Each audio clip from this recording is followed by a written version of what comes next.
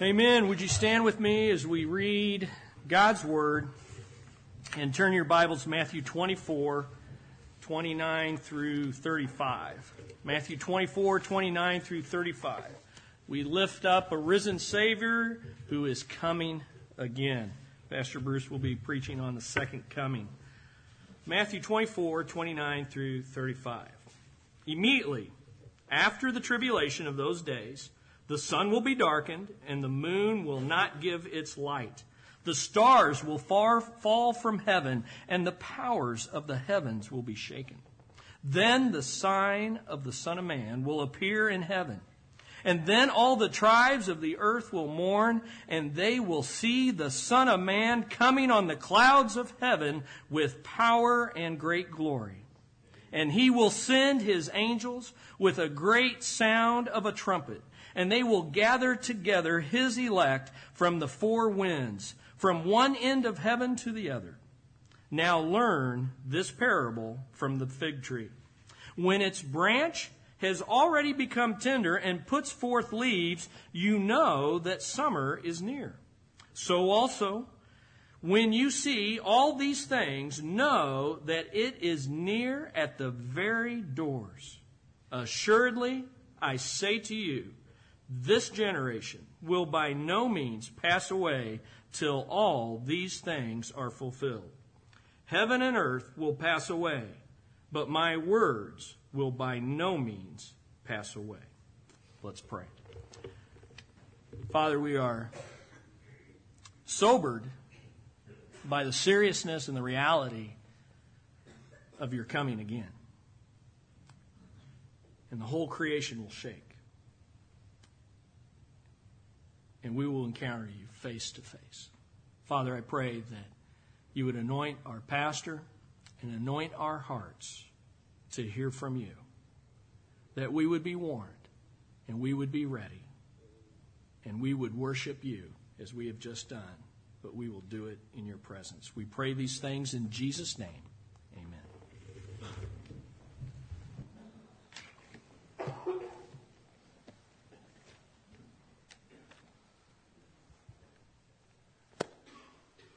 Well, our world is filled with attractions and events. Let me ask you, what's the greatest attraction or the greatest event you've ever seen in your lifetime?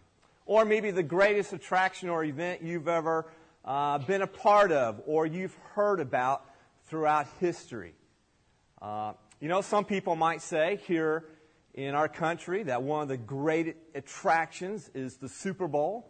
As you know, our world stops, at least here in America, for that Sunday, and all the attention is focused on the Super Bowl. Some people might say that one of the greatest attractions ever to happen every 4 years is the Olympics, whether it be the Summer Olympics or the Winter Olympics. Some will say this coming summer it will be the upcoming FIBA World Cup soccer event that will take place in South Africa. Any soccer fans here? Let me tell you, the world will say that is an awesome attraction and event. I will admit, though, my personal, one of the greatest events, attractions I've ever been a part of, in fact, you'll see a picture of it coming up on the screen now, is when Pastor Chris and I had the opportunity to take a survey trip to the Philippines. At the tail end of that, we also had the opportunity to go to Hong Kong.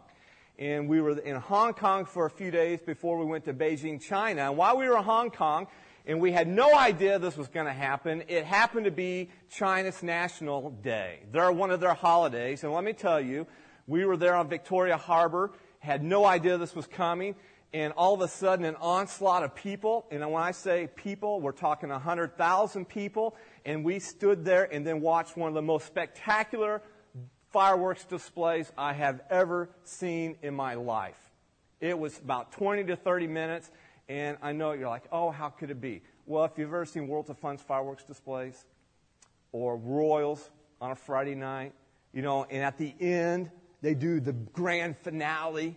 You just take one of the grand finales, and that was the whole thing there at Victoria Harbor. I mean, was that right, Pastor Chris? Yeah, it was awesome. I mean, it was a sight to behold. Awesome attraction and event. They do this every year. If you ever get the chance to go in the fall, you will see it. But as spectacular, listen, as that fireworks display was, it will be nothing compared to the blaze of glory when Jesus Christ comes again. In fact, mark it down. The second coming of Christ, the greatest coming event of all time, is just that. It will be the second coming of Jesus Christ. It will be the most spectacular attraction, the most spectacular event of all time. The second coming of Jesus should thrill our hearts like no other. It ought to hold us on the edge of our seats in eager anticipation of that day. Who cannot wait for it? I mean, I hope you're looking forward to it. It is an event so important that there are over 300 prophecies relating to it in the Bible. David Jeremiah notes that for every biblical prophecy on the first coming of Christ, there are 8 concerning His second coming. It's the final thought in the Bible when Jesus says in Revelation 22:20, "Surely I am coming quickly." The second coming is the climax of our redemption. It is the final proof of God's sovereignty over history. Now, we should note here that while Christians have always believed in the return of Christ, they have disagreed over the details. Now, that's nothing new in history. It's nothing new to perhaps some of you. For example, there is debate over how the rapture of the church relates to the second coming of Christ. Some people see them as the same event. Others may see them as separated by 3.5 years or separated by 7 years, referring to the tribulation.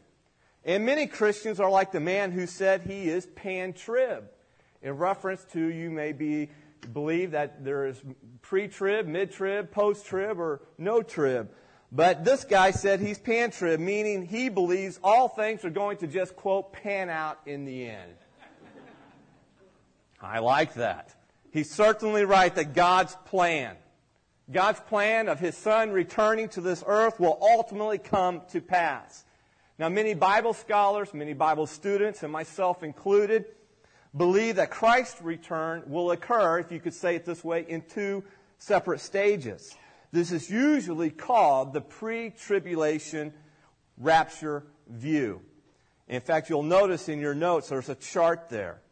And it kind of gives you a visual timeline of what we're talking about here this morning, in fact, throughout this series. And in the pre-trib view, we believe Christ will come before the tribulation occurs, where He will resurrect the dead believers, and He will rapture or lift off the face of the earth those living believers. Those believers who are raised or raptured will be taken to heaven, where their works will be judged. This judgment seat of Christ will be followed by the marriage supper of the Lamb. And while this is all going on in heaven, the horrors of the 7-year tribulation will unfold on the earth. The Antichrist will be revealed, and he will commit what we learned last Sunday, the abomination of desolation at the midpoint of the tribulation, in a sense signaling this great tribulation, the last 3.5 years of the tribulation. At that time, though, at the end, Jesus will return from heaven, and He will do so with His saints and angels at His side, and He will defeat the Antichrist, and He will establish His kingdom here on earth.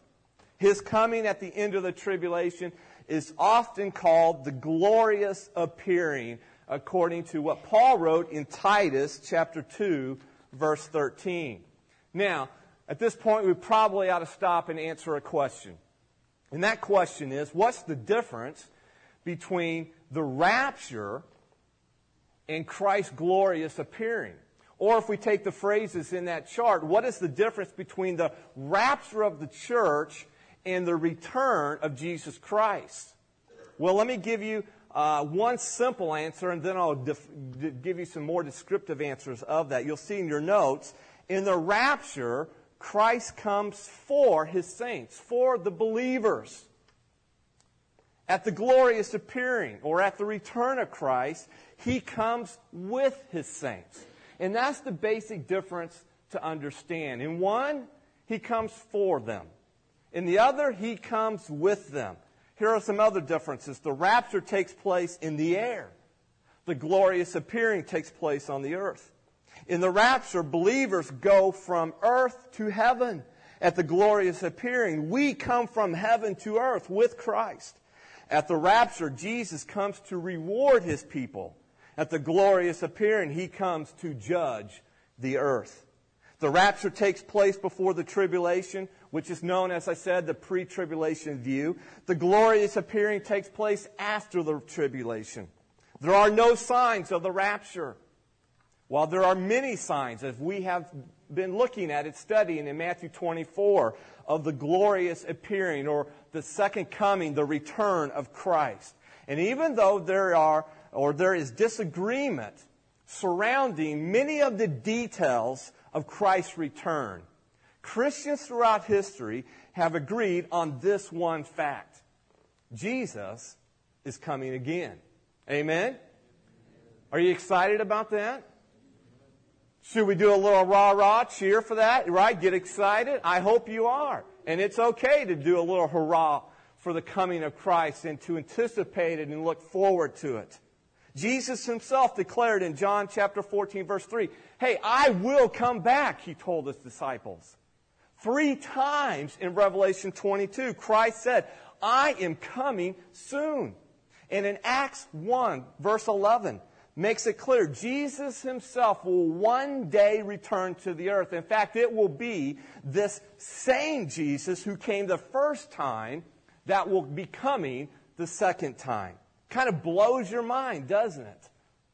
When Jesus comes again, let me tell you, it will be an event or an attraction more marvelous, more startling, and more amazing than anything that this world has seen in the last 2,000 years.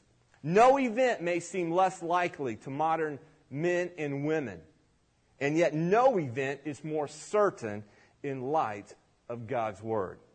So let's look at it this morning. With this in mind, the second coming of Jesus Christ, that is our focus as we now continue in this series on the last day. And our focus is on this one event, the second coming. So notice, number 1, anticipate the phenomenon of the second coming. And let me tell you, it will be just that. Anticipate the phenomenon. Jesus gives us a vivid picture of the moment when He will return to the earth. So when will Jesus return? In fact, we'll begin to answer that question a little bit next Sunday. Is he really going to give us a date? No, I'm not going to give you a date. But come back next Sunday, we'll talk about the return of Christ in more detail.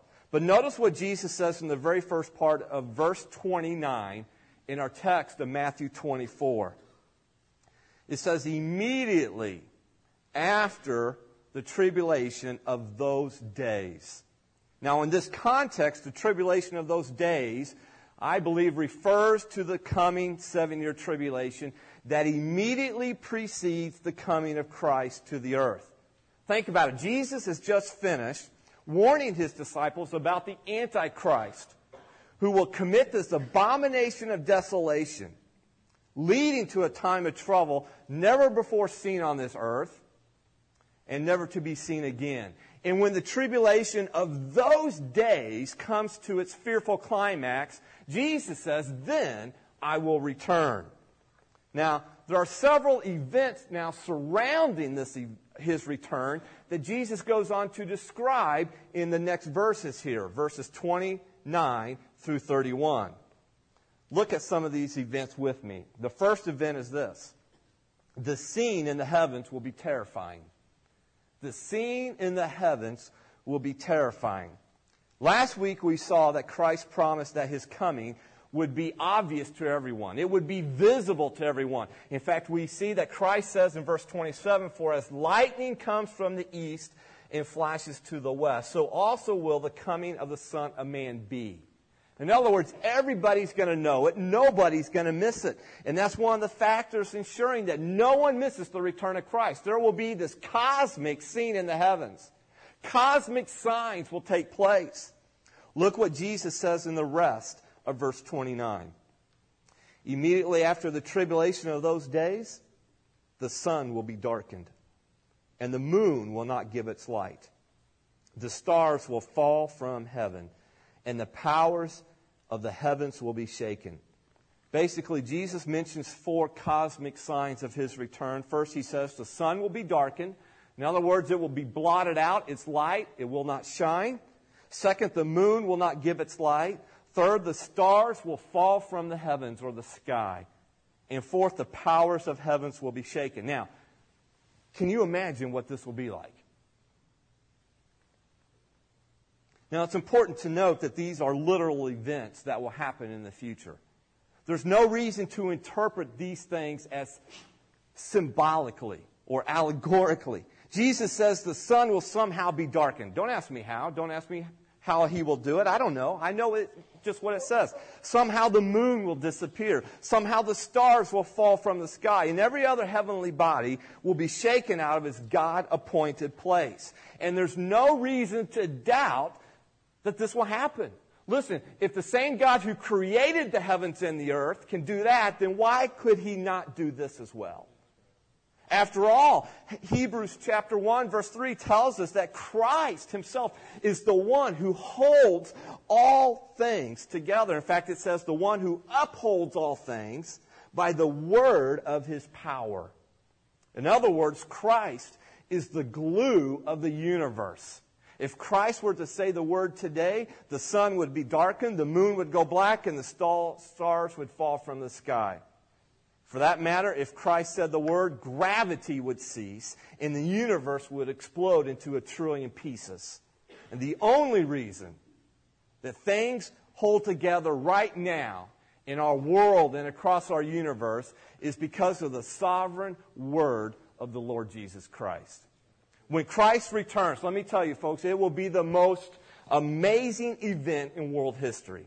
And there's only one word to describe that moment when Jesus comes on the clouds, and that word is terrifying. Terrifying. If you want to, you can turn to Luke chapter 21. If not, you can listen to me as I read it. But in Luke 21, verses 25 and 26, this is Luke's account of the same Olivet discourse of Jesus here. And this is what Luke says.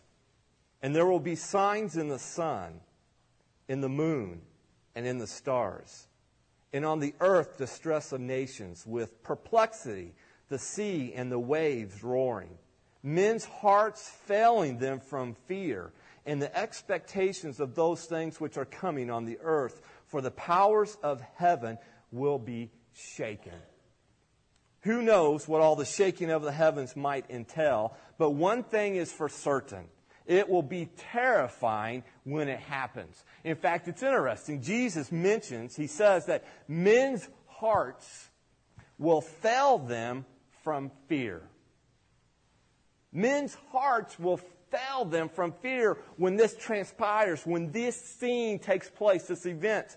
In fact, that word fail comes from a Greek word that means to expire or to stop breathing. This means people will be so overwhelmed by this scene in the heavens that they will literally be scared to death. Pretty amazing. And of course, all these things are signs of God's judgment on the world. We know that because you can go to the Old Testament where the prophet Joel says in Joel 2:11, for the day of the Lord, and that's what this is great and very terrible. Who can endure it? Someone once prayed, Lord, give us shaking if we need it. And let me tell you, in that day, the world will get the shaking it deserves because of their rejection of Jesus Christ. The second event that we learn is the sign in the sky will be unmistakable. The sign in the sky will be unmistakable. At this point, there will be one remaining sign to come, and it is the glorious appearing of Christ himself. Notice what Jesus says in verse 30. Then the sign of the Son of Man will appear in heaven, and then all the tribes of the earth will mourn. And they will see the Son of Man coming on the clouds of heaven with power and great glory. Now, remember, this whole discourse, what is known as the Olivet Discourse, because Jesus is talking and answering a question his disciples asked, and they're sitting on the side of the mountain that is known as the Mount of Olives. And this whole discourse began when the disciples asked Jesus to tell them the sign of his coming and the sign of the end of the age. This is that sign. His coming is what signifies the end of the age, what is known as the end of the church age. If you go back to your chart, you will see that. It is the sign of signs. Jesus himself will be the final sign of his glorious appearing. Now, again, how will people respond to all this? How will they respond when they see Jesus coming in a blaze of glory? Well, according to Revelation chapter 6, verses 16 through 17, most people will be stricken with such fear, as Luke has already told us, that they will say to the mountains and they will cry out to the rocks, and I quote, "Fall on us and hide us from the face of him who sits on the throne and from the wrath of the Lamb.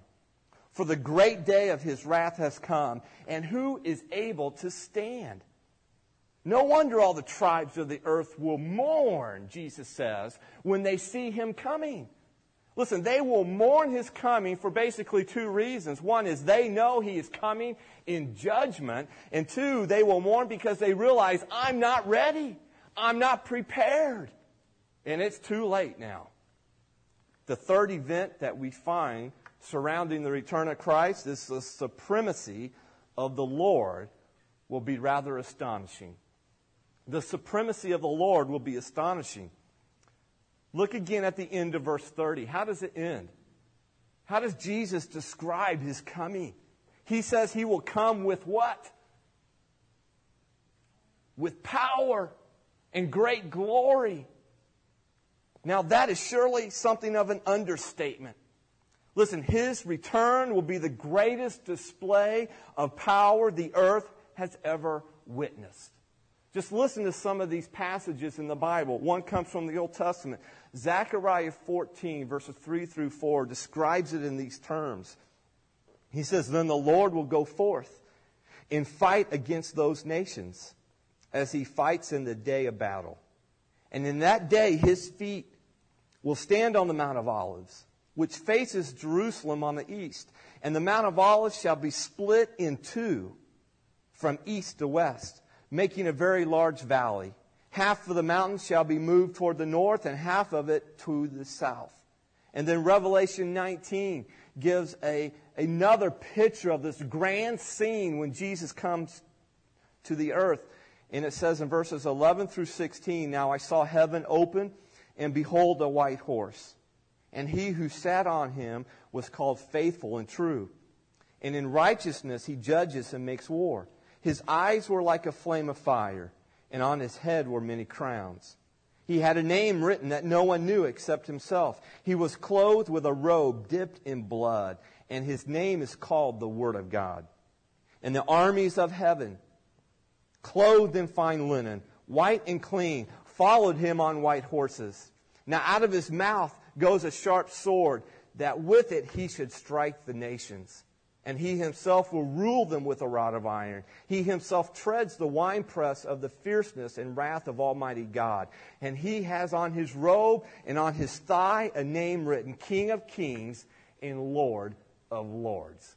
Let me tell you, that speaks to the supremacy and the majesty of Jesus Christ himself. And you say, well, man, who are those armies that will accompany Christ when he comes riding on that white horse? Let me tell you, those armies are you and I as believers in Jesus Christ. Man, we're part of that. Believers who are caught up alive with Christ at the rapture, as well as those who are raised from the grave, will be part of the entourage, if you will, of Christ when he comes riding down on that white horse and then fights in the battle of Armageddon. And notice that when Christ comes, he immediately executes vengeance on the Antichrist and the rest of the evil hordes of the earth. As for the Antichrist, Paul tells us in 2 Thessalonians 2:8, the Lord will consume him with the breath of his mouth and destroy him with the brightness of his coming. Whoa. That is amazing. According to Revelation 19:21, the rest of the wicked are destroyed with the sword that proceeds from Christ's mouth, possibly signifying that he judges and slays them merely by speaking the word of God. And according to Revelation 19:20, both the beast and the false prophet are then cast alive into the lake of fire. Revelation 20 goes on and it tells us that the rest of the dead who are died in the judgment in the battle of Armageddon are kept in the grave throughout the millennial reign of Christ, which we reign with him here on the earth. And then at the end of that millennial time frame, they will be resurrected for their judgment and then cast into the lake of fire. But before that happens, Christ will come with more than just overwhelming power. Let me tell you, Christ will come also with great glory, Jesus says.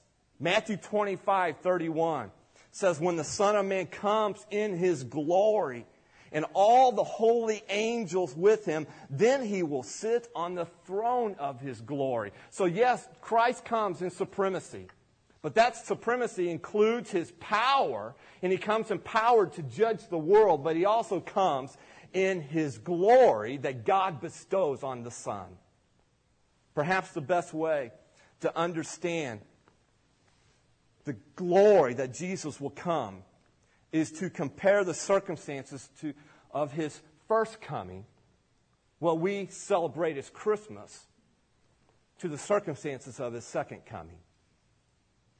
The first time Jesus came, he came unnoticed into the world. People missed it. They hardly blinked an eye, except for a few shepherds who the angels came and talked to, the magi who were bright enough to follow the star. He went unnoticed. But folks, let me tell you, when he comes the second time, the whole world will take notice. In his first coming, Jesus humbled himself, being born in a stable, in a manger in Bethlehem. When he returns, he will come back as the King of Kings and the Lord of Lords. In his first coming, he endured the mockery of men, and he was crucified on the cross. When he comes again, all mockery will cease, for he will rule the nations with a rod of iron. He came the first time as the Lamb of God for the purpose to be crucified on the cross, to pay the penalty for our sins. But when he comes again, it will not be as the Lamb of God. It will be as the Lion of the tribe of Judah. When he came the first time, the world rejected him as Messiah. But a day is coming when Paul tells us in Philippians, when every knee will bow and every tongue will confess that Jesus Christ is what? Lord. At Christ's coming, you could write the word at his first coming. You could write over it humility. And that's how Paul describes it in Philippians chapter 2. Humility in his first coming. But folks, when he comes the second time, you could write across it in the headlines, glory. Because he will come in his glory. Though Jesus was once despised and rejected by men, he will one day return with power and great glory, announced by the angels and accompanied by his saints. Now that is something to get excited about. Let me tell you, we cheer when the Royals can win 2 games in a row. This is something to cheer about. We cheer over a Chiefs draft. I love the draft of Eric Berry. Bring it on. They're getting better defensively. But folks, this is something to cheer about. This is something to anticipate and get excited about. Jesus is coming again. But there's one more event that will take place when he comes. Notice it. And that is the gathering of the elect.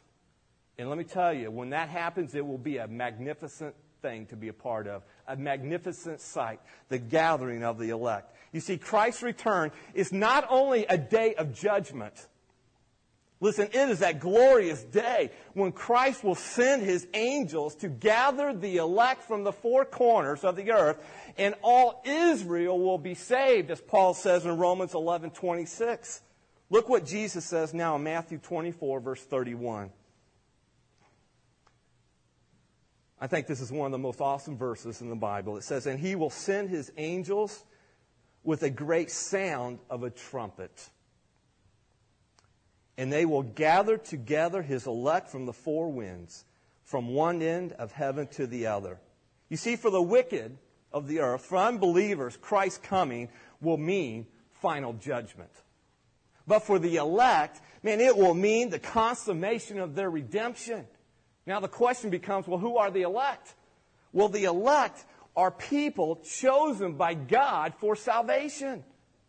Listen, one of the most precious promises, one of the most precious truths of the Bible, and yes, I will admit, one of the most difficult truths to comprehend in my human mind, is that God in His grace, God in His mercy has, according to Ephesians 1:4, chose us in Him before the foundation of the world. Whoa! Now that's a great truth to take comfort in if you are part of the elect. And let me tell you, if you are a believer here this morning, you are part of God's elect. You have been chosen by God. Listen, He has chosen you before the foundation of the world. He's chosen you for salvation. And because of His choosing, you respond to His grace with faith in His Son, Jesus Christ. You know what this means? It means God chooses who will be saved throughout history. It also means our eternal salvation is ultimately dependent on God's sovereignty, upon His choosing. I don't understand. It blows my mind. But let me tell you, I take comfort in that truth. That God's grace came on me. And in His mercy, He chose me before the foundation of the world. And in His grace and mercy, in faith, I responded. Awesome. Now, the elect, in this context of Matthew 24 here, are gathered at Christ's return, are tribulation believers, plus all the Old Testament believers who are raised from the dead. And Jesus says they are gathered together and they are brought into the millennial kingdom Christ will establish on the earth, along with you and I, already raised and raptured believers of the church age. And let me tell you, oh, what a day that will be. Victory at last. Wow. And again, I hope you're looking forward to that day when Christ returns. Now, once Christ is finished giving His disciples the final great sign of His return, it's interesting. He wastes no time. I mean, He wastes no time about talking about the millennium and what happens after that. He doesn't say one iota about the millennial reign and kingdom in this passage. Once he finished giving His disciples His final great sign, He immediately launches into this great parable, a brief parable to underscore the lesson He has been teaching them in the previous verses. And so we learn now, anticipate the phenomenon of the second coming of Christ, but also, number two, learn the parable of the fig tree. Learn the parable of the fig tree. Notice what Jesus says in verses 32 and 33. He says, now learn this parable from the fig tree. Now that seems easy enough to understand, right? What does that mean? In other words, seek to understand. Seek to apply to your life this simple story with the spiritual truth that Jesus is getting ready to share with us. That's what a parable is. Simple story with a spiritual truth. So what is this parable or simple story of the fig tree? Well, Jesus now explains what it is. Look at it. When its branch has already become tender and puts forth leaves, you know that summer is near. So you also, when you see all these things, all what? What are these things referring to? All the signs of Christ's coming. Know that it is near at the very doors. Now a fig tree. How many know what a fig tree is? How many have a fig tree in their yard? I didn't think so. So here's a picture of a fig tree. Give you an idea. A fig tree was and still is a common sight in the Middle East, in Palestine. So the disciples, let me tell you, and even a child would have understood this illustration from nature that Jesus is now giving them. They would have easily understood it. Basically, when a fig tree starts to bud and the leaves begin to grow, that's a sure sign of what? Summer is coming. Listen, do we not already understand that? We are in what season? Spring. How many have maple trees? How many have tons of helicopters coming down from them? Littering your driveway, sidewalk, porch, deck. My wife has now swept our deck, I think, 5 times. I keep telling her, Darla, forget about it and just let all the helicopters fall down till they're done and then sweep them instead of doing it every day. But she doesn't listen to me, and that's the way she is. And I love her for it. But you know what? Every year when those helicopters come, we understand something. It's the law of nature. It's an illustration from nature. When the trees begin to bud and the leaves begin to come on, what's right around the corner? Summer! And we all say, yay! And the kids are in school say, yay! And all the parents go, boo! Listen, it might be several weeks, it might be a few months, but the buds and leaves mean that summer is coming soon. And in the same way, the coming of Jesus Christ at the end of the tribulation will be preceded by a whole series of signs. And those signs, which Jesus has just finished describing, will be so strikingly obvious that they can't be missed. In fact, Jesus says the very last sign, His coming, the one sign, the final sign, will be visible and obvious to all. Nobody will miss it. In other words, when you see these signs, mark it down. The coming of Christ, as Jesus says, is near, right at the door. Now, out of this lesson from nature, this illustration from nature, I think we can draw 2 lessons for you and I, 2 applicational points that we can walk away with even today. The first lesson is this: you can trust in the certain return of Jesus Christ. You can trust. Mark it down. Bank on it. You can trust in the certain return of Jesus Christ. Listen, and why not? The illustration. Just as you can trust in the laws of nature. Nobody questions what's right around the corner here in the Midwest. Because we now see the leaves on the tree. What's around the corner? Summer. Nobody questions that. We trust that. It's a law of nature. And just as you trust in the laws of nature, Jesus is saying to us, you can trust in my return. Mark it down. It's going to happen. Just as summer follows spring. And then Jesus adds this statement in verse 34. Look what he says. Assuredly, I say to you, this generation will by no means pass away till all these things are fulfilled. Now, Jesus is making a promise to, quote, this generation. And, of course, the question is, well, what generation is he referring to? What generation is he talking about? I personally don't believe that it's referring to the very first generation that Jesus was speaking to in this day and age, to the disciples' generation that heard Christ's words, because the signs he spoke about were not ultimately fulfilled in their generation, though some of them were partially fulfilled. So I believe this generation refers to the generation living at the end of the age when the signs Jesus predicted begin to unfold. This generation that sees the start of the tribulation will be the one that sees the fulfillment of all the things Christ predicted. In other words, so when the birth pain signs begin, when that is confirmed by this abomination of desolation we learned about last Sunday and gives way to the trials of the great tribulation, when you see all these things, as Jesus said, you can be certain that Christ's return is near. So the lesson is pretty simple. Even a child can tell by looking at a fig tree that the coming of summer is a sure thing. Likewise, the generation that sees all these signs come to pass will know with certainty that Christ's return is near. So, here's the question, though, for you and I. If the rapture takes place before the tribulation,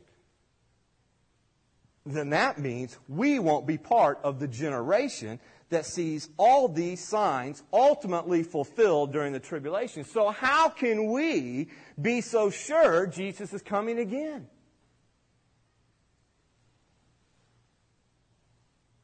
Listen, you can trust.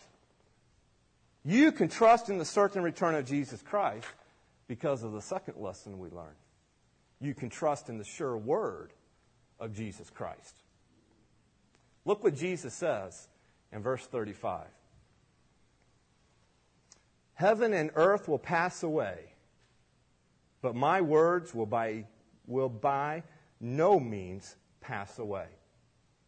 Here is a wonderful guarantee Jesus gives to every generation.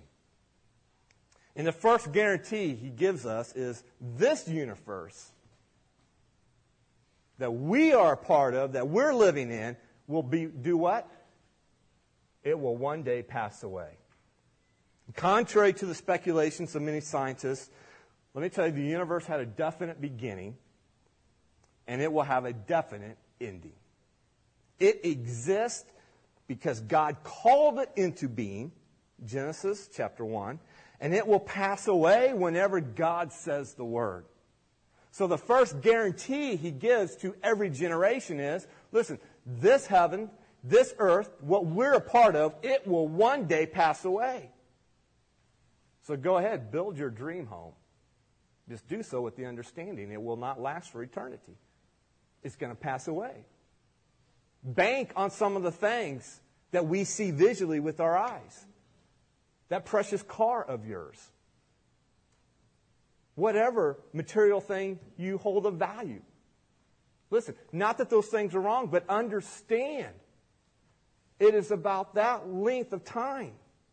And then it will pass away. Heaven and earth will pass away. Mark it down. But now he gives us a second guarantee. He says, listen, the words of Christ, though, will what?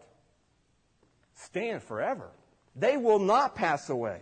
Listen, no matter how bleak things may look in our world, no matter how bleak things will become during the tribulation, Christ will return just as he promised. In fact, the promises of Jesus, listen to me on this will blow your mind, are so trustworthy that it's better to doubt the laws of nature than the words of Christ. That's the point he is making. And we don't doubt the laws of nature, do we? There isn't a person here that looks out their window or will drive home this afternoon and look around and say, nope, summer's not coming, it's wintertime. Somebody told us that, we'd say they're loony. They're crazy. We don't even blink twice. We don't think twice about that. We don't doubt it. And yet Jesus' words are so trustworthy that you're better off to doubt the laws of nature than the very words of Jesus Christ. It is better to believe that the sun and moon have fallen from the sky than to doubt the words of Christ. And so when everything else in this world is letting you down, let me tell you, these last 18 months, how secure has your job been? How secure has your full retirement been? How secure has anything been? What about the relationships and whatnot? Human beings letting you down. And so when everything else in this world is letting you down, listen, Jesus comes along and he is telling us, listen, you can trust in the sure word of Jesus Christ. And that sure word in this context is, he is coming again. Mark it down. Now there's a theological term that theologians use to describe the coming of Christ. They say his coming is imminent. We'll look at this a little more next Sunday. And that word imminent, all it means is at any moment. So when we say that Christ's coming could happen at any moment, we mean that his coming is always possible in every generation and never impossible in any generation. Jesus is coming. He may come soon, and he could come today. And the question this morning is, are you ready? Are you ready for the return of Jesus Christ? Listen, don't be caught unprepared. Don't be caught ashamed. Trust Jesus as your Savior. And then get serious about living for him while we wait for his soon return. Why? Because Jesus is coming again. That much is certain. Christ said it. We can take it to the bank. It's going to happen. We don't know the precise time, but it may be soon or it may not be for another 100 years. But one of these days, let me tell you, the sky is going to split open and Jesus will come again. And the question for you and I this morning is, are we ready? Are we ready? Reminds me of the illustration, the story. Down at a country store somewhere in the deep south, a few raggedy bunch of boys had draped themselves over the front porch rail to sip some Coca-Cola, and razz the people passing by. When up came an older woman named Ms. Bessie. Ms. Bessie, a fine, stout Christian woman, nourished through the years by the good book, fried chicken, and sensible living. She stopped, sized up the smirking boys through her bifocals, and climbed the stairs to tend to her shopping. Preacher says, Jesus coming soon, Miss Bessie, called one fellow through grinning eyes. You believe Jesus coming soon, Miss Bessie? Taunted another, holding in a snicker like steam in the belly of a stove.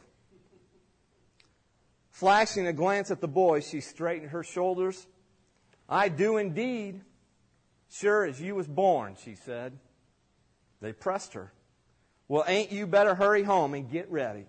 Jesus might be on his way from glory right now. Having just stepped inside the store, she turned and stared into their mocking eyes. You all listen here, she said slowly. I don't have to get ready. I keeps ready. I keeps ready. That's a great answer for you and I this morning. But it begs a penetrating question. Do you keeps ready? Jesus is coming soon. And like Miss Bessie, are you living as if Jesus might burst through the heavens doors at any moment? Listen, don't be caught unprepared. Don't be caught ashamed as a believer in Jesus Christ. And if you don't know Jesus as your personal Savior and Lord, then let me encourage you this morning to run to the cross. Lay your sins on Jesus Christ. He paid the penalty for you. And trust Him as your Savior and Lord. And then get serious about living for Him. Let's pray. Lord, we come to you this morning. And we thank you for the words of your Son, Jesus Christ, that He gave these disciples. Lord, we thank you that we can trust in your word, your sure word. And that you are coming soon. Lord, we look forward to that. But the challenge for us today is to be ready and to keep ready. And Lord, we need your grace for that. We need your strength. We need your perspective. In fact, perhaps there's one here, two, three, a handful of people who are not ready because they're unprepared and they are not a believer in you. They have yet to receive your Son, Jesus Christ, as their Savior and Lord. God, I pray that you would convict them. I pray you would open their eyes and their heart to you, and you would draw them to your Son, Jesus Christ.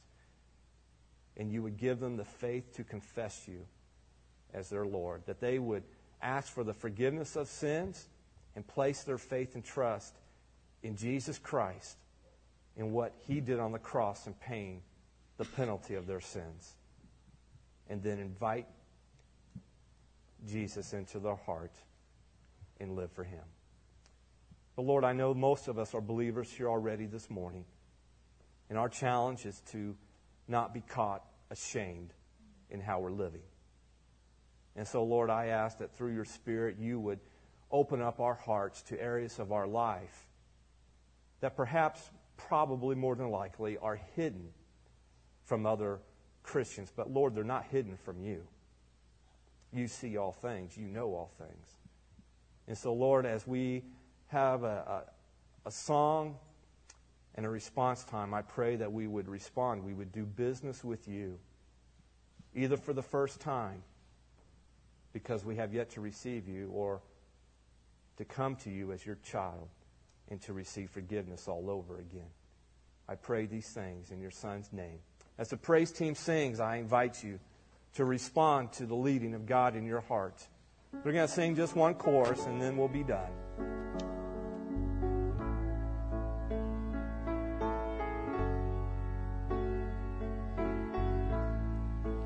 Thank you for the cross.